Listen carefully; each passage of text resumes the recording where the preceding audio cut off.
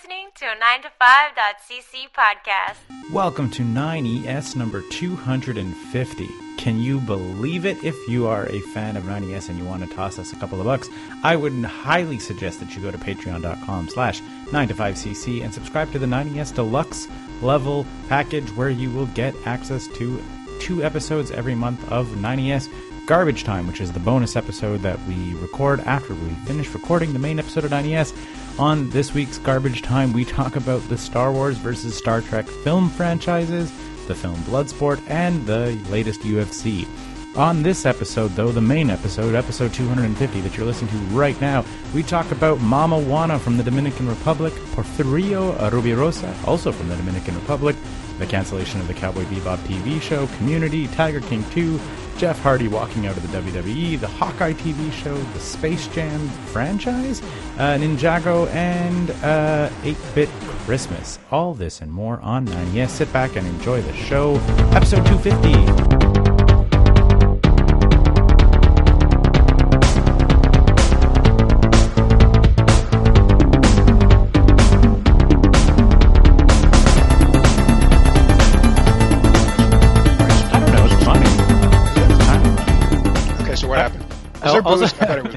It also segues into something that I did want to talk about. I'm going to do, after I talk about Sarah's broken wrist, I was like, I have some 9ES edutainment for you guys. Does it involve fractures?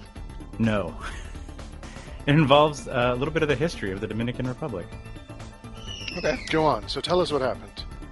So, it was, you know the water slides where you go down like a tube, in the dark, you go real fast, and then it kind of like shoots you into a toilet bowl.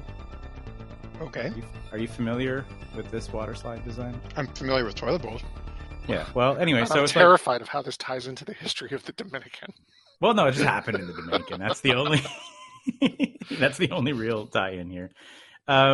So they tell you, okay, like put your hands behind your head and like tuck your chin, and then also like bend your legs a little bit. Don't put your legs straight because you have to bend your legs just like a smidge to like not accelerate like a crazy person, because they don't want you hitting this thing, I guess, too fast. Even with that advice, you hit the way like the tube comes out and like spits you into the funnel. I got airborne and I fell and I like smashed my hip. Like I was like bang, but I like, you know, I was like my brain went into pro wrestling mode, which was just like tuck the chin, protect the neck, right? Like that's how you take a power bomb. Okay. And like it sucked. Never Sarah let it be said that professional wrestling was useless. Yeah, exactly. That's it. I was like, because I was just terrified of what would happen if my head snapped back and hit the hard plastic of the funnel. I was like, this. I was like, I don't know what's happening. I'm going a million miles an hour, getting shot into a funnel. But I was like, you have that moment of airborne, and you're like, there's going to be an impact, and I just don't want my head to hit. Sarah shot out of the hole, like probably twice as fast as I did. Like sailed through the air, hit the hard plastic of the funnel, and like her clasp on her head like unlocked, and she just like splatted on the entire thing. So she ended up banging her head, busting up her wrist. She has a huge bruise on her butt and a huge bruise on her ankle. Like she like smashed up her whole body. The only thing that broke though was the wrist. But like, I mean, like there's a version of that where she's all the way in the hospital, like immediately in the Dominican Republic, like call the ambulance. Yeah. Like, I mean, looking the guys at that were like, I've never seen anything like that before. I was like, well, really?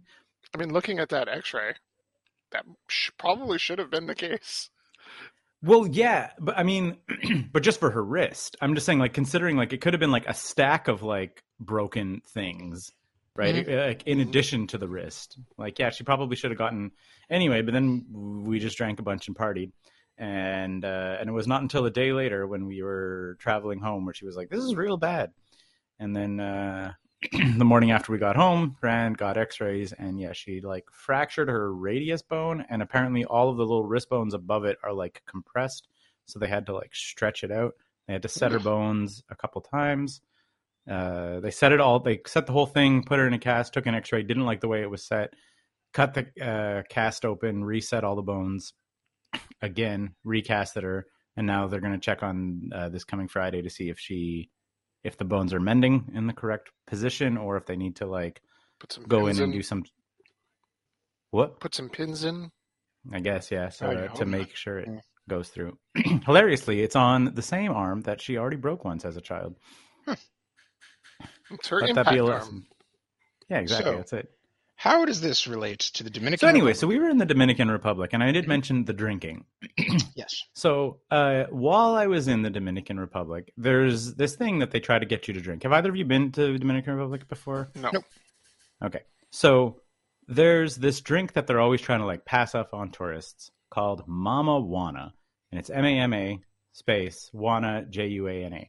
And I was Okay. like, this sounds like a bunch of hokum, right? Yeah. This sounds like 100% like something that they're just trying to shill to tourists and whatever else. It's a drink made of like wine, rum, and honey, and there's like a bunch of sticks in the bottle. Okay. And, Wait, what are the and sticks? The sticks. And they swear that it's an aphrodisiac or whatever. Whoa. Yeah. Only 15 American dollars. Yeah, something like that. But I was like immediately suspect of it. I was like, whatever, I'll try your little drink and blah, blah, blah, blah, blah. Who cares? It's a tourist thing. But I was like, is this just like nonsense that they're trying to shill? So in fact, no. Mm-hmm. It is actually considered one of the first distilled spirits of the Americas, even before rum. Was this like a Caribbean alcoholic beverage of Mama Juana? Considering that early Spanish explorers used to mix European alcohol with Tainos herbal tea, the combination that created the first Mama Juana. And it was outlawed during the dictatorship of Rafael Trujillo, who, as we all know, was like one of the most like serious Caribbean dictators of that era, like the 30s and the 60s. And then, furthermore, well, I guess like the main deal is that the aphrodisiac portion of it you no longer have because apparently that was actually leatherback turtle meat in the original recipe. Ugh. So that's what's supposed to like get you going. And the notable Mama Juana drinker was the other guy who I wanted to bring up, which is Porfirio Rubirosa. Does that name mean anything to either of you? That sounds like a grapefruit. Nope.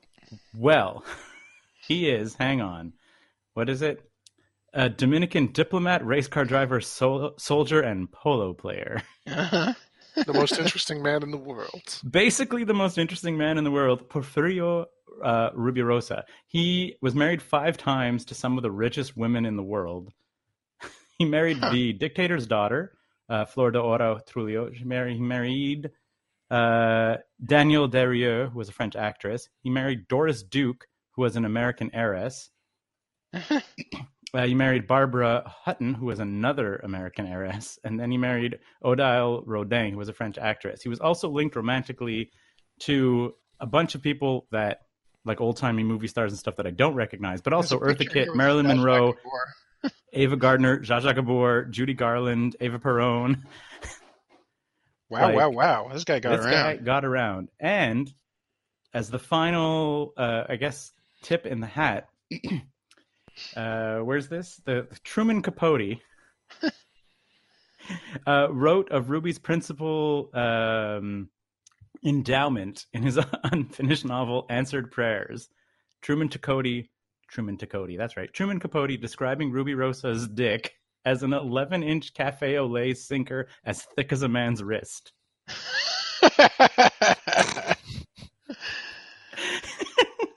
Wow. I wonder Which why earned him that the book nick- was unfinished. Which earned him the nickname Toujours Prêt, Mm-hmm. always ready. Jesus. When asked to compare Ruby's member to the writer's 11 size 11 shoe, one of his paramours glanced at the shoe and merely shrugged. Ruby was bigger. And this man died. Guess how does this man die? Stingray attack. Crashing his plane. Crashing his car, crashing his Ferrari Okay. 250 GT. After his team, he was in his 50s, and you can play polo well into your 50s because you're just riding the horse. The horse is the athlete. You're just the man on it. His team legitimately won the Polo Coupe de France, and he was partying at a Paris nightclub, Jimmy's, in honor of winning the game, and crashed his car in the early morning. Boy, bummer to die early with all that going for you. Yeah, well, Missed 25 years of madness. I mean, I guess that's true, but like, there's also burning like burning out instead of fading away. Like, this guy like literally died on top. Like, just won the Coupe de France. Has had a crazy life. Apparently was like a spy and an assassin for Trulio also. Like, just pure nonsense. Most interesting man in the world. And then just like wins the Coupe de France in polo and then dies crashing his super fancy Ferrari. I'm like, not a terrible way to go. Like, you're in your 50s. Like, don't get me wrong. I don't want to die in my 50s, but That sounds like a good way to retire peacefully to the mountains under assumed identity. or that. Maybe he faked his own death and was like, because I mean, Fireballing your Ferrari. Hold on. Why would you choose to do that when the alternative is banging all of the hottest actresses the world has created? So there is like the conspiracy angle, right? He died, air quotes, in 1965, just 4 years after Trulio was assassinated by like CIA-sponsored conspirators, right? Like, so There you go. White people. That's why you stop sleeping with all exactly. I'm the like, famous if rich this, white people.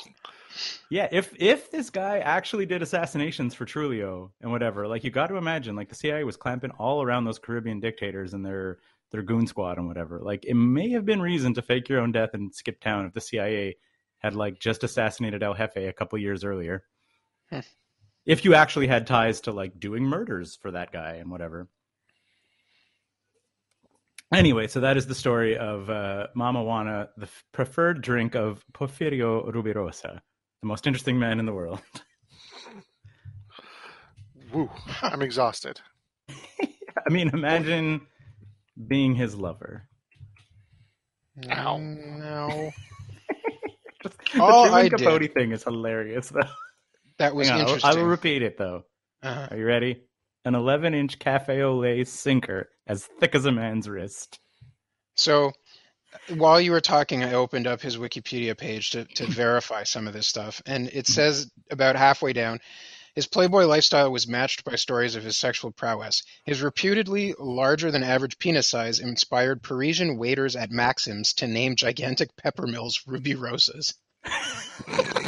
You know those crazy big pepper mills that they put over your plate at fancy restaurants? Yeah. Amazing. Yeah. That's hilarious. Jeez. Alrighty then. So What Keith, a guy. tangent off topic. They canceled Cowboy Bebop. They sure did. One season. Which I'm pretty bummed about, and I blame the internet. Why do you blame the internet? So, it had 74 million hours of downloads, Right. which puts it on the cusp of like, that is in consideration for cancellation and in consideration for renewal. Like, that's like when people are saying like other shows that do that, those numbers are like, it's on the cusp. How was it? And I just think that a bunch of nerds got butthurt that Vicious was a dork, and then wrote bad reviews for it. And then they were like, well, if it's getting bad reviews and it's on the cusp, we're going to cancel it. Was budget a consideration? Like, if it was expensive and It was expensive. on the Sure, lower end. but Yeah. it was apparently cheaper than Altered Carbon. And Altered Carbon got a second season, and that second season was terrible. Right. Well, they that fucked first season that was up. good. Yeah, Yeah, I think the first really season good. of Bebop was good too. Was it as good as the first season of Altered Carbon? Probably. By the end, like, it ends well. Like, the last 3-4 episodes are like real good. It absolutely takes a little bit of time. And people were also, I was reading a bunch of articles about this actually, where they were saying that like, due to the nature of the Netflix model, you can't change stuff on the fly, right? Like, usually a show is kind of like coming out as it's being filmed. Like, often like the first episode is sort of coming out and you're sort of like wrapping up, say, like the second half of the show while you're releasing the first part. So there's like stuff that they crowd. Yeah, exactly. That's it. So like, you could kind of make a couple adjustments here and there and whatever. But it's like with Netflix, you're like, it also kind of like dumps the entire thing on you. A lot of people also point out that like the first episode is arguably the weakest episode in the entire series, that's just a huge mistake. Yeah. Where and like I said, and I honestly, I think that it's my like honest take is, if this just came out as like Space Cowboy 2099 and wasn't Cowboy Bebop, there'd be a bunch of nerds who think this was the coolest show ever.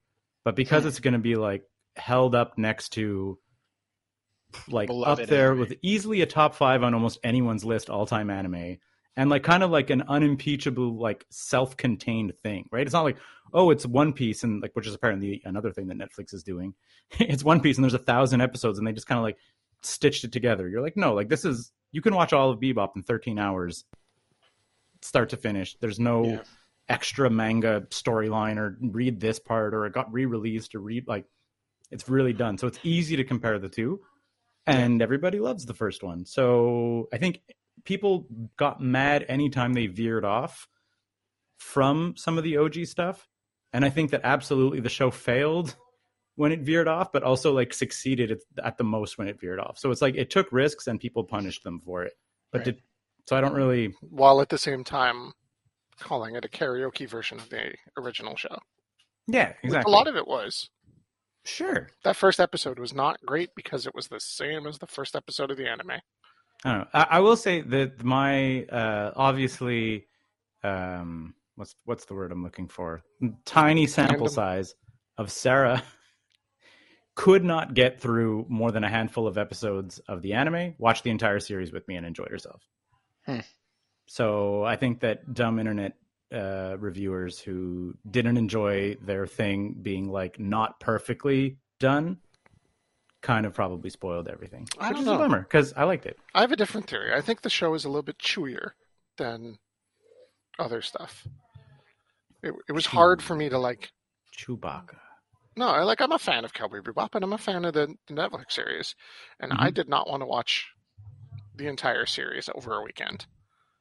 And I was like, I'll watch one and then I'll give it a couple days and I'll watch some other stuff and I'll come back to it. I want to start it out.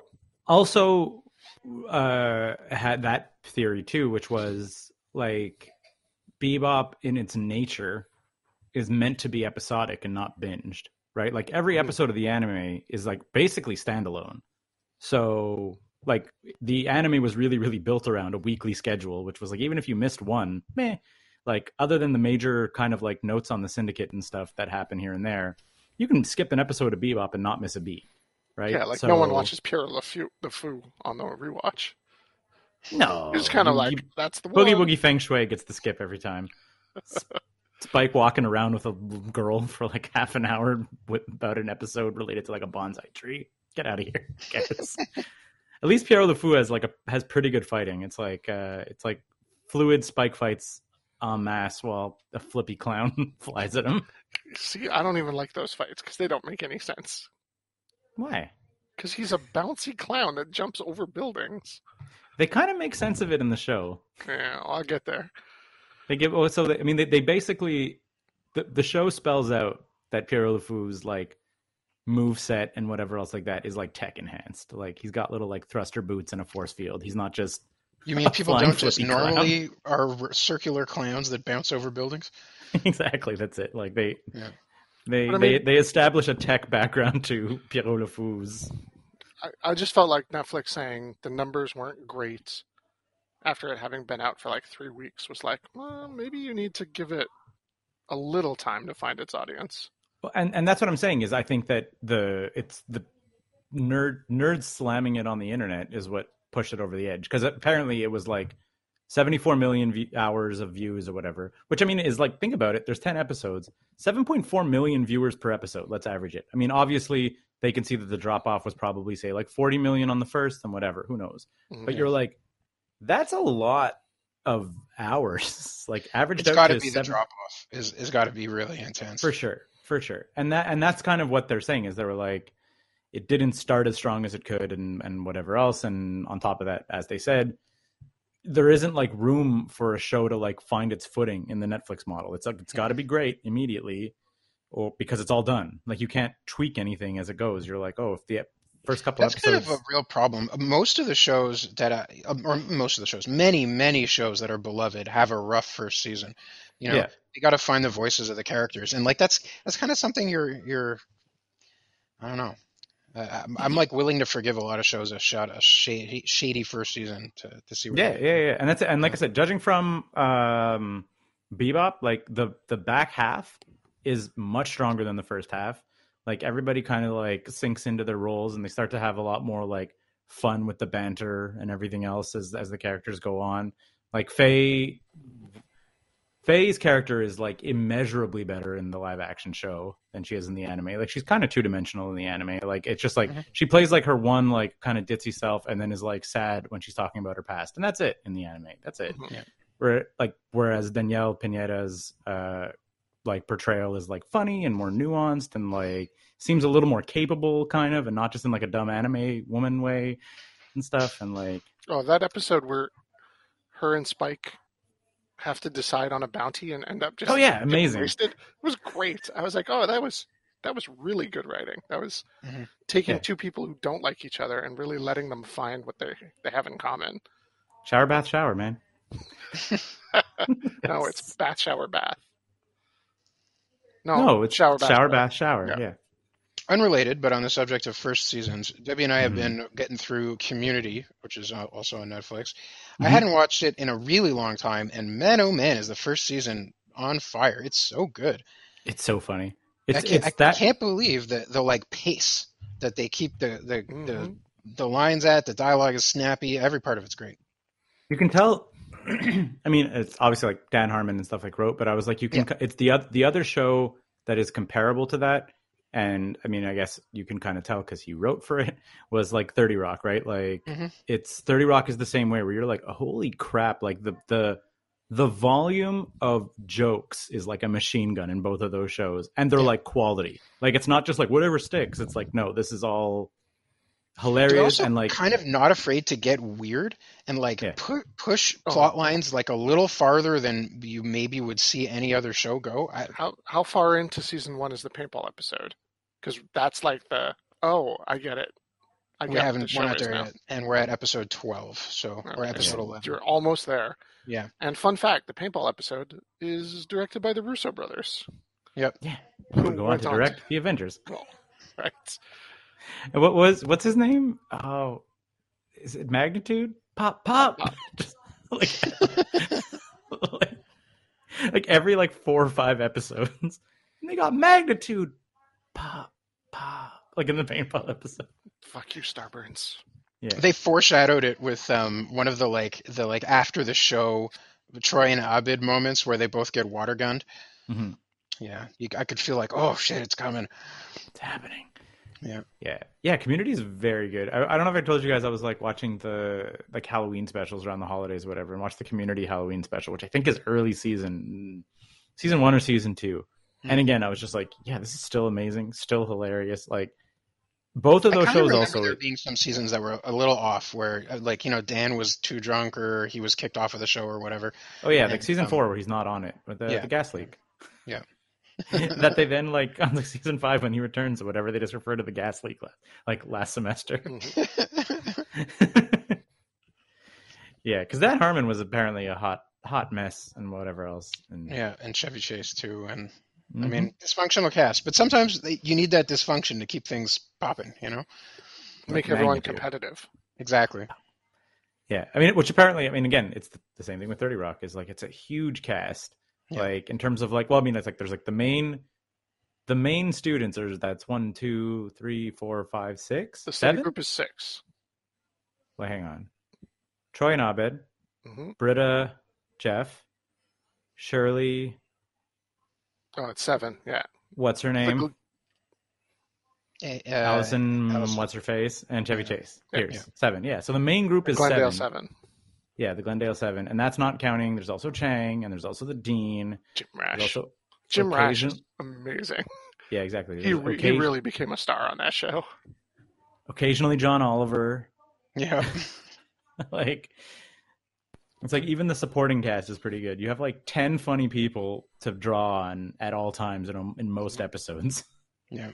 And then what's his name there? The fixer from Breaking Bad who joins later there? The teacher. Yeah. No. The one who joins the study group. Yeah, no, he becomes a teacher. He's the Spanish teacher. Maybe. All of those guys that come in after Chevy leaves are teachers. I thought one of them joined the study group. Anyway. I think he hangs around, but he's also a teacher. Meh.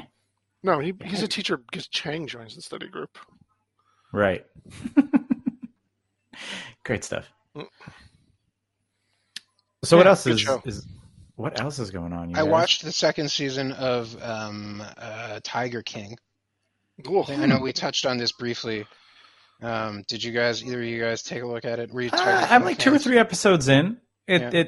I at least currently, I feel it doesn't necessarily warrant second season of Tiger King, but more like the official Tiger King after show or whatever. Like even like some of the stuff like where they get into Joe Exotic's past a little bit more. It's interesting and like Yeah. messed up as everything is in the world of Tiger King, but like it doesn't necessarily like add that much to the story to know that somehow he was also a policeman, like and other weird shit like that. Yeah, they do like. There's a lot of time committed to just like robustifying the mythos of all of these characters. Yeah, exactly. Like all the stuff about Cheryl Baskin's husband going down to Cuba and all that stuff, pure insanity as always. I mean, I guess like that story is wrapped up in that one episode. So I think the end of it, they kind of conclude that he was probably killed by what was it? It wasn't Puerto Rico. It was Wasn't Cuba? No.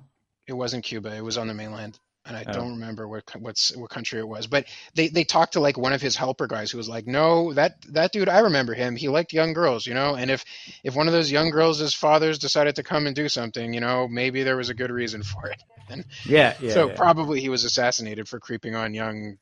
Yeah, I mean, Bolivian girls or whatever. or alternatively, also like flying his plane super low, full of money, like could have just hit by a tropical storm and went down somewhere. Like, Yeah. it's also a thing. Like there's a million reasons that this like sketchy guy moving money and sleeping with underage women could have gotten killed.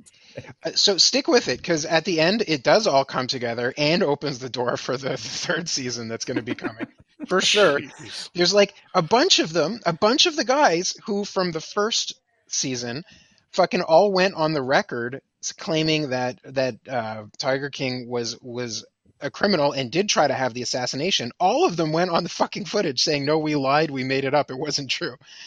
So they're totally going to get him out of jail. Like, this is going to happen for real.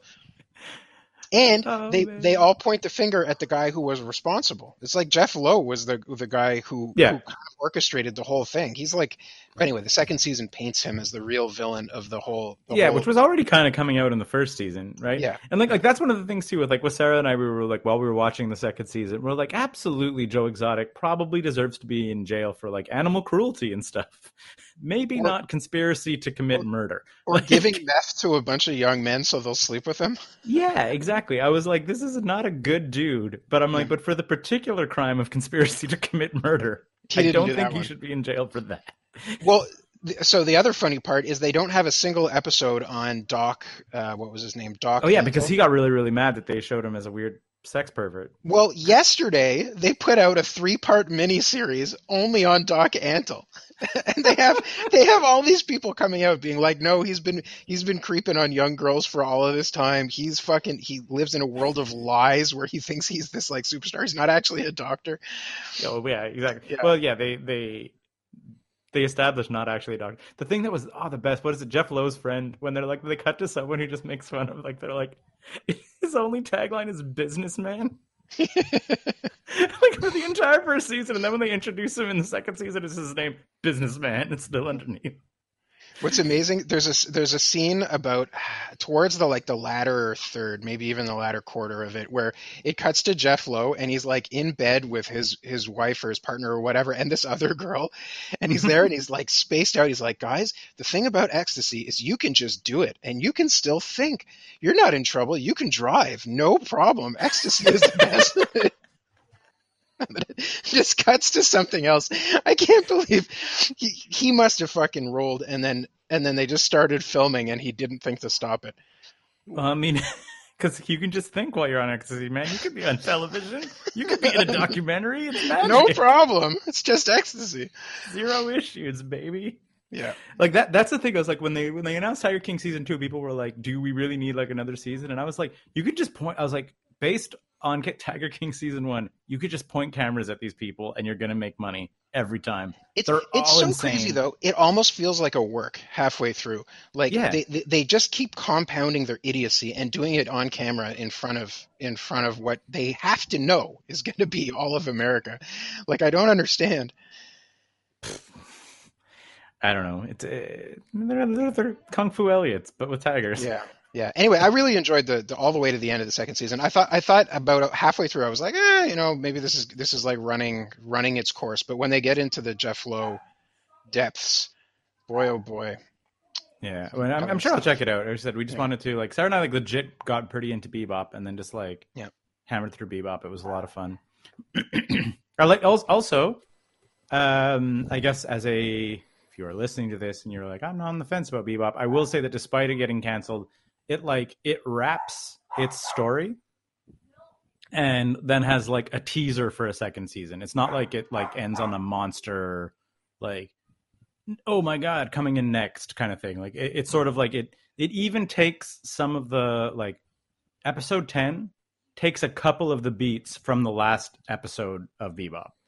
Like it doesn't necessarily, I mean, spoilers, they were planning a season 2. It doesn't end with Spike dying because they were planning a season 2, but it takes some of the beats from the like Spike showdown with Vicious from the final episode. So it's kind of neat. Apparently, too, they were talking to the guy who played Vicious in like the sword fight, the church sword fight that we all kind of see in the trailers. I think it's even in the opening credit scene.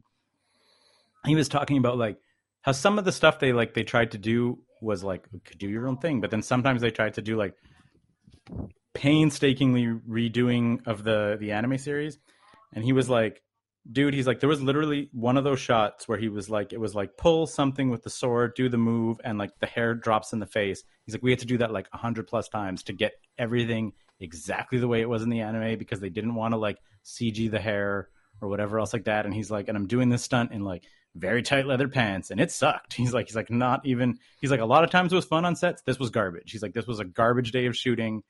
He's like, it looks real cool. But he's like, it was like probably one of the like crappiest days of shooting like that he ever had. He was like, just because they were like, it's got to be exactly right. He's like, I'm trying to be athletic in tight leather pants, you monsters. God, just give him some shiny jeggings. Yeah, exactly. Wrestlers knew that. Yeah. Knew that all along. On the topic of wrestling, Scott, did you hear that Jeff Hardy just walked out of a house show?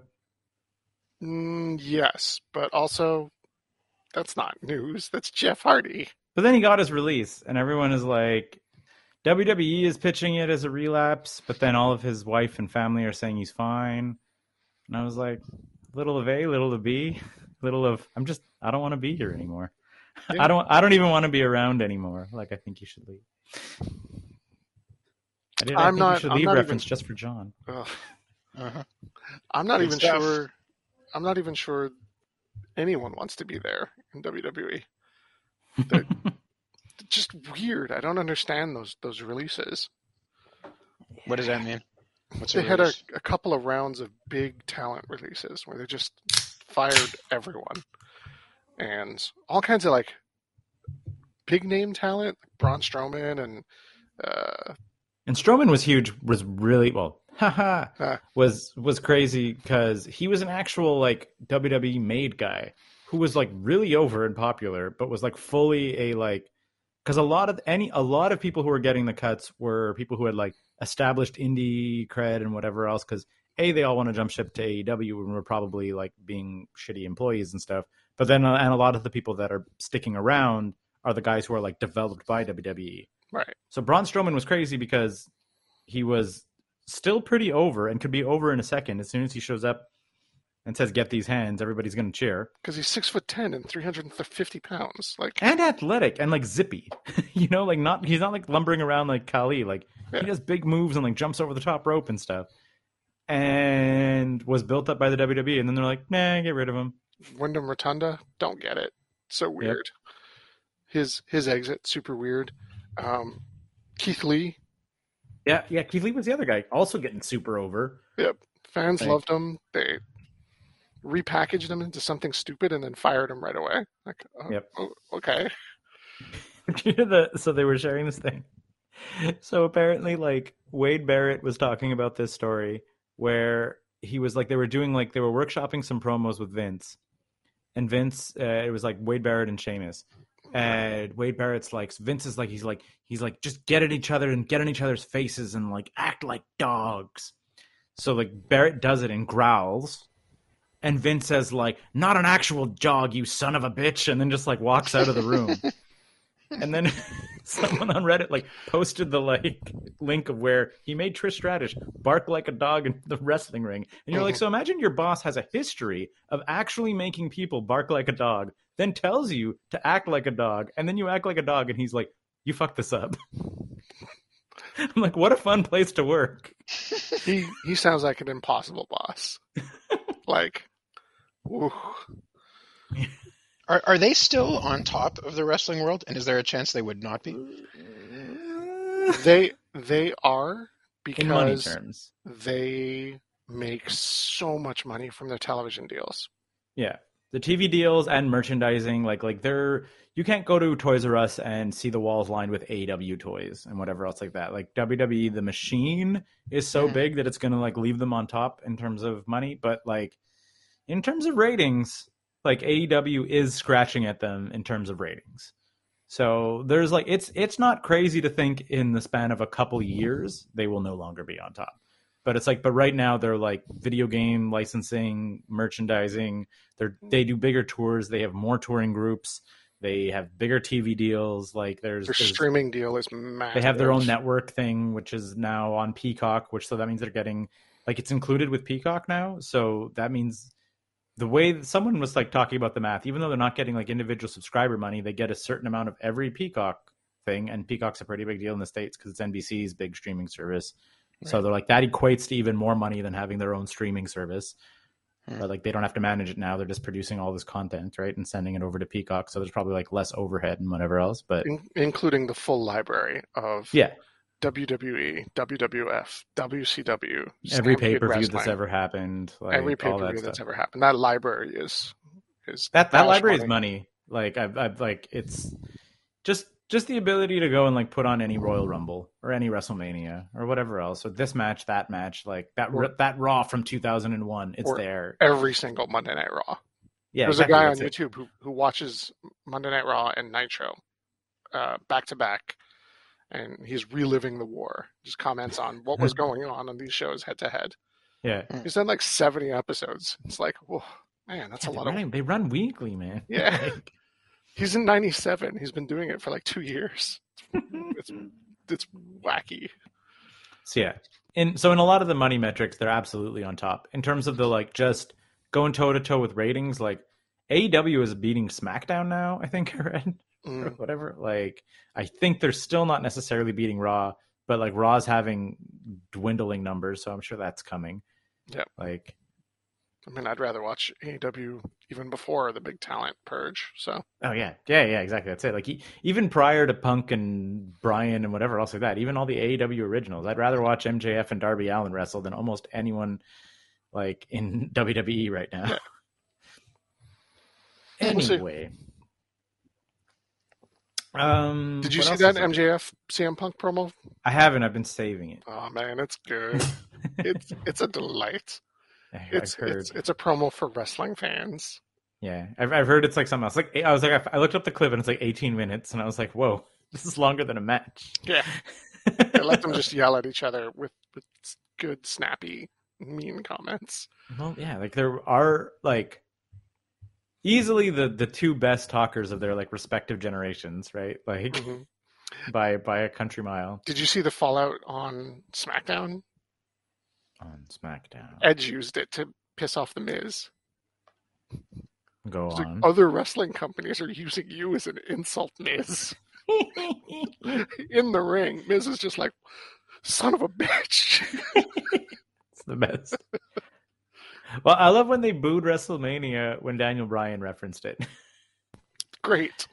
But he just sort of like, he's like, I had a match Monday night after I wrestled twice at WrestleMania, boo. And he's like, why are you booing that? It's true. Like, I wrestled 2 matches on the biggest wrestling show in the world and then wrestled the next night. You're here partying. Like, people boo. Excellent heel work, Daniel Bryan. What else is going on? I'm watching Hawkeye on Disney. The new Marvel. I heard it was really series. Good. It is really good. I'm liking it so far. I'm worried it's going to Disney Plus the premise like it has all the other shows. What does that mean? What's Disney Plus on the premise? Explain Disney Plusing the premise. All right, so WandaVision. You heard it was really good and artsy, and then Yeah. it got to the end of the series, and you're like, what? Oh, so it's not Disney Plusing. It's just Disneying it, as happened in Shang-Chi. Yeah, well, we Like you're like, I'm watching a covered cool that kung fu movie, and now they're dragons fighting, or like Yeah. I'm watching WandaVision, and it's this cool quirky sitcom thing. Oh, and now there's witches fighting in the sky. Yeah. Like yeah, exactly. That's two that's same how you- characters with the same powers fighting each other. Are we Yeah. doing giant light column? Like you get Captain or Falcon and Winter Soldier, and you're like, man, this Baron Zemo character is amazing. Oh, he's gone, and now it's two spies fighting each other. Yeah. And then you get Loki. And you're like, this is really weird. I could watch Tom Hiddleston and Owen Wilson sit around and talk about salad for 8 hours. No, wait, there's a big fight at the end with another godlike power. And I'm petrified because I'm really liking Hawkeye so far. Well, that's what I've heard. It's the most like grounded. Like it's just the like. It did what I thought was impossible and made Jeremy Renner seem personable. Oh, I was going to say Jeremy Renner was great in Tag, but he was the asshole in Tag. Right? Like he's just kind of likable and awkward and doesn't change him from being very quiet, which he was for all of those movies. Mhm. Just like gives him kind of a reason for that. Hmm. Like, what did you want me to do? I had spent 15 years killing people. The government told me to kill these people, and I thought, sure, those are bad people, but Well- I'm not going to put on a costume. It's also he's the only person who like remembers the past correctly. Like I was reading like the article about Black Widow, where there's the line in Avengers of like remember Budapest, and then like we watch Black Widow and it's actually like this horrific event, and she's just like wee and like flips through fighting the things, and like Hawkeye's like we remember Budapest very differently, and they're like no, because he actually remembers it. He remembers the horrors that you did, and it wasn't just flipping and like saving the day, and it involved like children dying and stuff. Budapest was a nightmare, and only Hawkeye remembers it right. And that's why he's sad. Yeah, Black Widow is a monster who's like, just like Budapest. Whee! Hawkeye good so far. I'll reserve judgment until the finale, but the first few episodes are good. Where he's going to fight the Green Arrow. They make fun of trick arrows really hard in one episode. It's very, very good. It's very good. What Scott, else? I'm watching Wheel of Time. You mentioned this last time, but I have a question for you. Did you watch Space Jam: A New Legacy? I did. I watched it on the plane. Wasn't the Ice King zombie and Pennywise very strange additions for that movie? Very, very strange additions. And then who was any of this for? Don't get me wrong, Roadrunner and Wile E. Coyote just ripping it up on Fury Road. I was like, I'm enjoying this, but how would a child? Right. I'm like, and not just that. Like, Keith, you're the target for Roadrunner Fury Road comedy. Yeah. There is no chance you're a LeBron James fan. Like, exactly. who is the person in the middle of that Venn diagram of LeBron James, Roadrunner, Mad Max? I don't know. And they're like, well, let's put an extended action sequence in our big budget children's movie devoted to that. Not just like a cutaway, like a 5 or 6 minute long scene reenacting the chase on Fury Road, but with Wile E. Coyote and Roadrunner in the mix. Right? With LeBron driving a car behind them. Who is that for? No idea. Also, like a long Matrix sequence, and I was like, this movie came out 25 years ago or whatever it was. Like, yep. Let's have and Pennywise. it's not for children. My kid, I watched that movie with my kid, and he's like, "Is that Pennywise?" I was like, "How do you know who that is? Why is he going to do something inappropriate?" I'm like, maybe. I don't know about this movie. Did you watch original Space Jam though? I did. It's also recently. bad. Yeah. In the last 2 years, I watched it. Yeah, exactly. But I mean, like there's like some adulty stuff in that one too that I like. Kind of like when sure, but it's like when like all of the stuff with the other ball players, right? Like when they go like Patrick Ewing and they're like, do you like find yourself having a lack of performance in other areas? And he's like, hey, Or like Charles Barkley in the like praying at the church, being like, "I'll stop saying bad things about Madonna." Like there's no kid who understands Charles Barkley, ripping on Madonna. Yeah, but those are throwaway lines. They're Yeah, just it's not the floating out point of there. the movie. Yeah. Also, Space Jam and New Legacy, not in space. I mean, what? Mm-hmm. It's just the visualization of space, but they're actually in a big computer. I don't know. It was I don't know who it was for. I don't know who made these final decisions. The idea also of like him grabbing alleges that all- LeBron James was a bad father up until he played Space Jam, but he didn't play Space Jam in the real world, so he's still a bad father. Yeah. And also tries to be a good father by sending his son to really expensive computer camp. I thought you tries to be a good father by absolutely embarrassing him and dunking on him. Yes, and also dunking on his son. Like Posterized. Like he goes into that game just really dead set on winning Oh yeah, against his son. Like, This whole No. thing sounds like a hot, stupid mess, but I think the first one was a hot, stupid mess also. yes, they're both hot, stupid messes. Yeah. You just have to remember that in the first one, Michael Jordan got all his NBA buddies cast so he could force them to play basketball with him while he was filming the movie every Oh, single day. I would also say that the first one has so here's the thing. I watched the original Space Jam lying in bed in the resort. like getting ready for bed. I was like, "Oh, Space Jam." And then I watched New Legacy on the plane. So like I watched them both in the last week. Like the first one is also kind of dumb, but like It's a Looney Tunes movie with it's- Michael Jordan.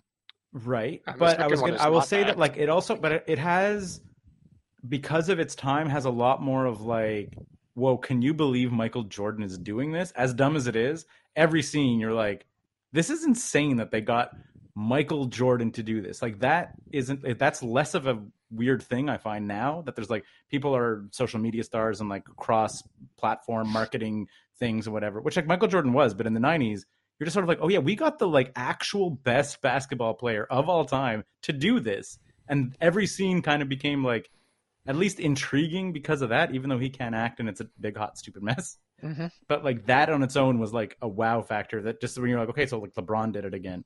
Like even friggin' Babs Bunny or whatever her name is, Lola Bunny, was like, yeah, been there, done that. Like, yeah, this has happened before. So the novelty isn't there.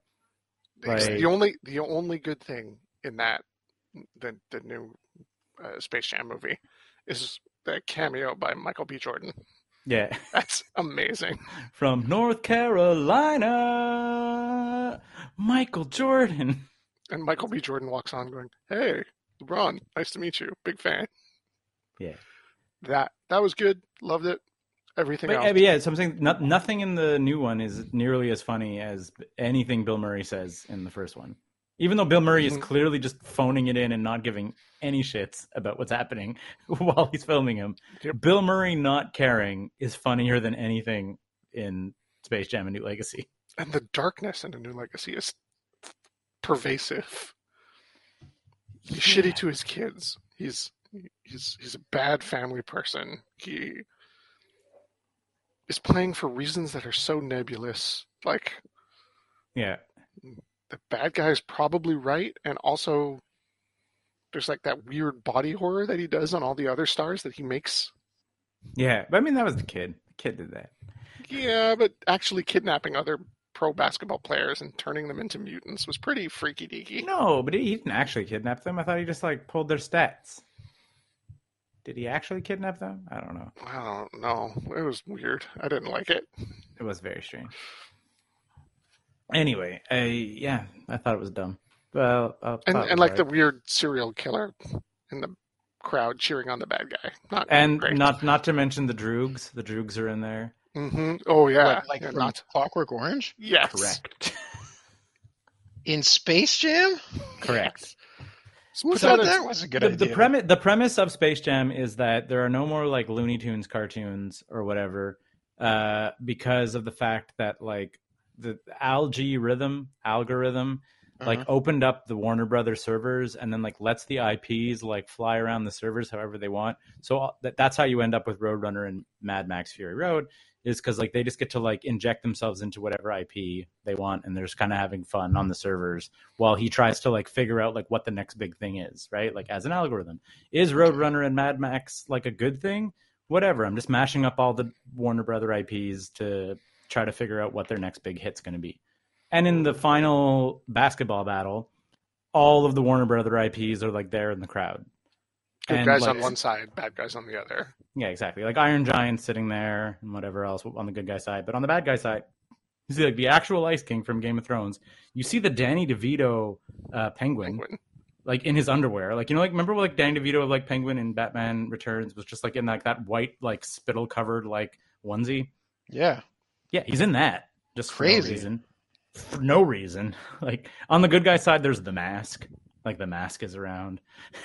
Like they're just like the crazy drunk rapist Droogs and the child murdering both Pennywise. Both Jack Nicholson Joker and Joaquin Phoenix Joker. Yep. Are there. Just imagine Joaquin Phoenix Joker watching a basketball game. How awful that is. I mean, with the Ice King. And Pennywise. Pennywise the Clown, yeah. And Malcolm McDowell in a white bodysuit and a bowler hat. So weird. It's so bad. Yeah, it's a very strange thing. Bad decisions were made. I also watched the Ninjago movie, which was much better. The The new one what? with Jackie Chan? Yeah. I don't know if I've talked about this on the show, but the TV series Yeah, you were telling me the TV series is really is good. fantastic. And the movie is fine, but the TV series is better. Wow. Because it's an epic tale of good versus evil and redemption that is not afraid to drastically smash all of the Lego pieces and put them back together into something new. Wow. What is They're this? like, Is I it never put them back together again. Ninjago. Ninjago? What is it? It's a kid's show. It's a cartoon. Oh, Ninjas- Ninjago. Yeah, yeah. Ninjas and Legos. Right. Man, as far as like fantasy oriented animation, sure they all are Lego guys, but it's really cool. There's like mysticism and epic battles and like the raising of the stakes, and like the good guys get chased out of their base and have to relocate, and it's fantastic. Bad guys come back and team up and get screwed over by other bad guys. It's very cool. I The also watched... the best thing about it though is the main bad guy for season 1 is Lord Garmadon, and he's got a son who's a teenage brat who's trying to be evil. He's kind of like a Scott Evil character, but his name is Lloyd Garmadon. It don't get amuses me so much. Lord Garmadon and Lloyd Garmadon. In the movie, he was just sort of like, it's my son, Lloyd. And he's like, it's just Lloyd. He's like, no, it's Lloyd. I named you. There's 2 L's.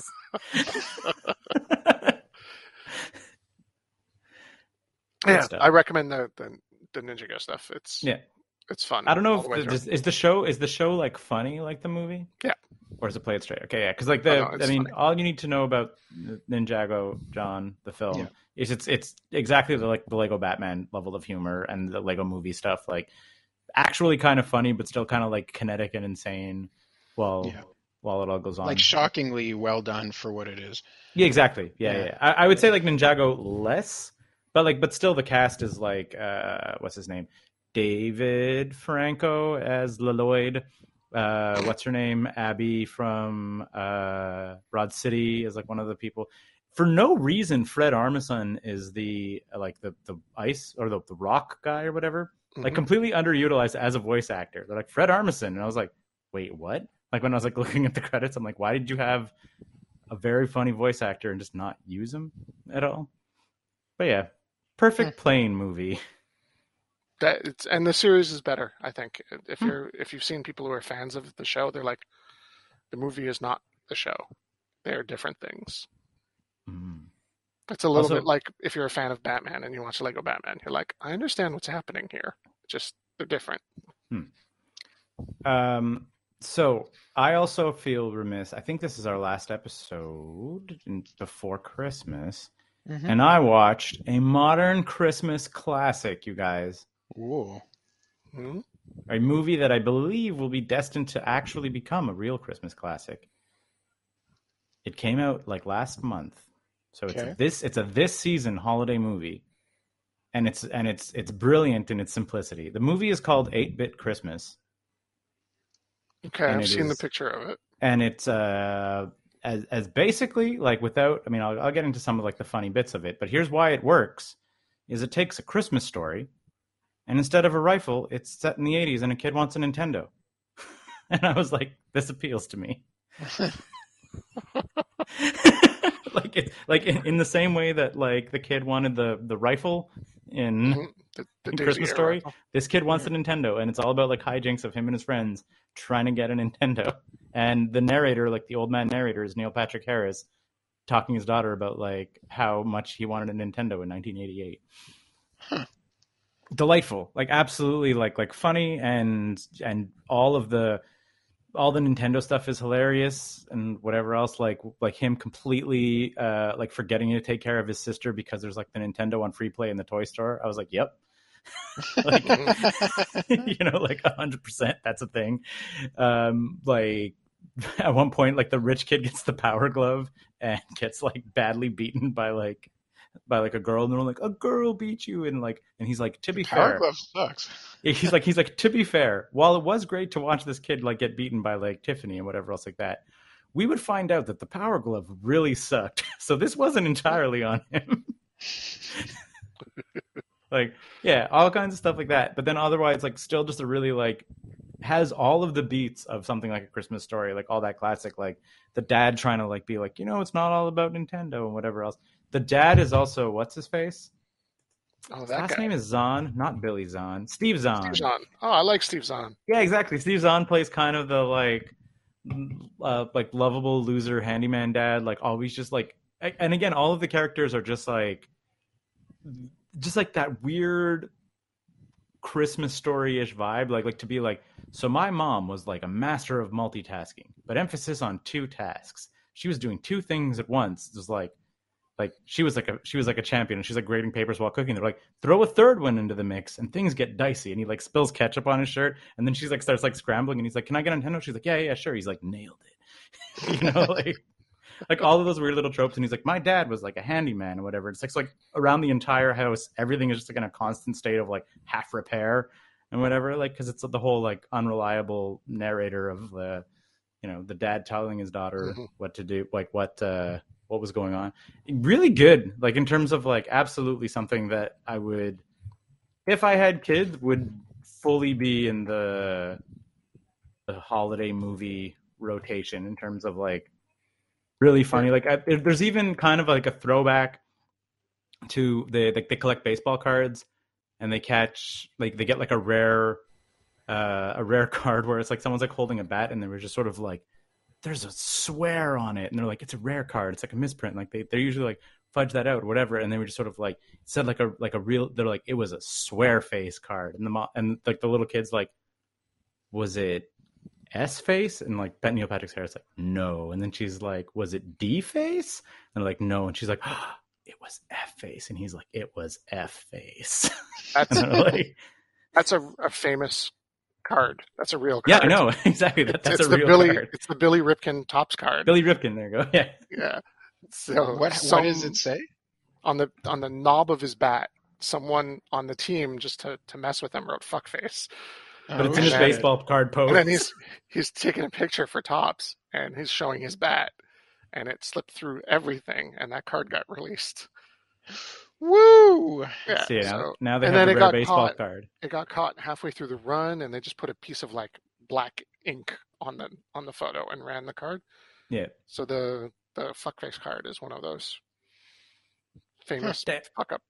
And was like valuable immediately. So then they obviously kind of hatched the plan to like sell their baseball cards to buy a Nintendo that they're going to share, and like whatever else, like Yeah.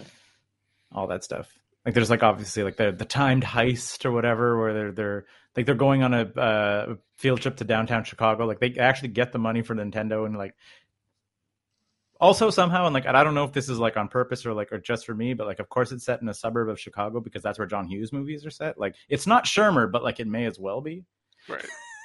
Like I was like also a weird throwdown that like of course, an 80s movie takes place in a suburb of Chicago because 80 movies always took place in a suburb of Chicago. Like, anyway, good stuff. Where It's is it? on HBO or Crave. I think it's even in theaters, if I'm not mistaken. I think it might be one of those in the Theaters? movies. Yeah, Like in the movies? like at the theater. I hope Yeah, it's no, not I one of would- those go back to normal. Yeah, exactly. I'd highly recommend you. I mean, I'm sure you must have a video on demand service or something, Scott, that you could download it and watch it with Arch.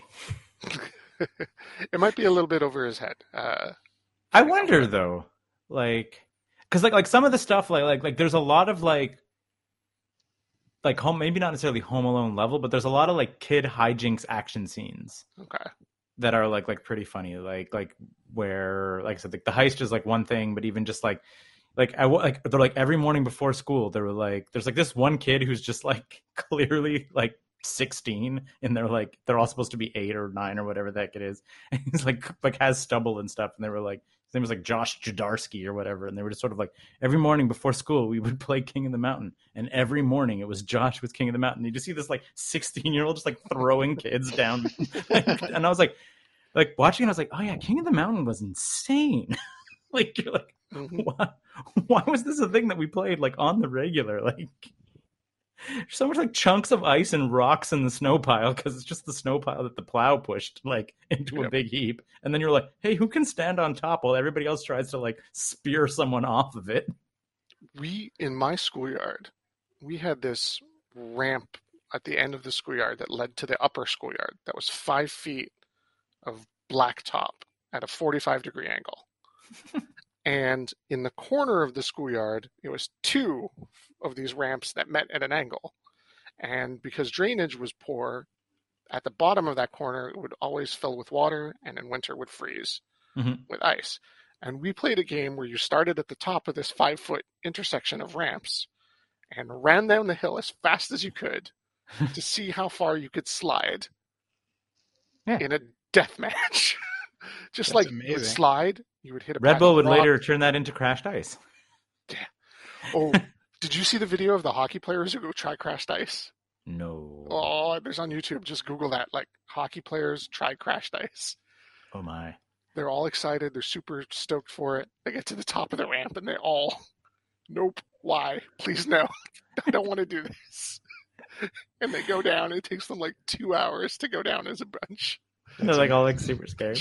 They're falling so much. Guys are like, I'm halfway down. Can someone help? Can I get airlifted? Crashed ice is insane. It is way crazier than it even used to be. If you haven't seen it in a little while, the ramps are bigger. The drops are like 4 feet. We're just like they're skating on the ice, and then it drops 4 feet, and you have to fall and land. That's my crazy. knees. Yeah. Yeah. One of the guys is a goalie. He's just like, why am I here? It's amazing and shows you how much more terrifying the sport actually is. And these guys are like, we play hockey, we get hit and we fall all the time, and this sucks so much. It's great. Yeah, there's people like climbing over the edge of the walls to take the scaffolding down. The walk path down. Yeah. That's crazy. It was like they were doing it in Quebec City or whatever before pandemic, and I was like, I really wanted to go see it. I was like, I feel that would be like a fun. Have like get the cowbell like ding ding ling ling ling ling ling ling ling. Like that's the way high. It's like starts like 5 stories up. Yep. And that's it. And they build the bleachers alongside of it and whatever. And I was like, I feel that would be like a fun event. If you ever want to go and there's something around, I'm down too, because I don't think TV does it justice. The insanity of that Show it. This wasn't just the show. We talked about a dead man's dick. Hi. Thanks for sticking around to the very end of The the show, everybody. That means you're our number one fan.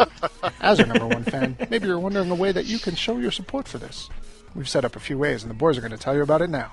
If you like this show, you might know other people that like this show, or maybe they'll like some of the other stuff that we're doing on the website. If that's the case, you can tell them all about it using all of the social networks like Instagram, Facebook, Twitter. We're on all of those, or you could just, send people links directly to the website. Or if you live in a world without the internet and you only listen to podcasts, you can tell people about it with your human mouth. There's other ways we could support us. John? If your interest in supporting us extends to the financial section, you might consider patreon.com/9to5cc. If you go there, you can get perks like early content, you can get your questions answered on the air, and you could get extra art. We've been doing this show for a long time, so we kind of know what we're doing. Not really. 9to5.cc. Podcasts, blogs, and comics. Made in Montreal since 2011.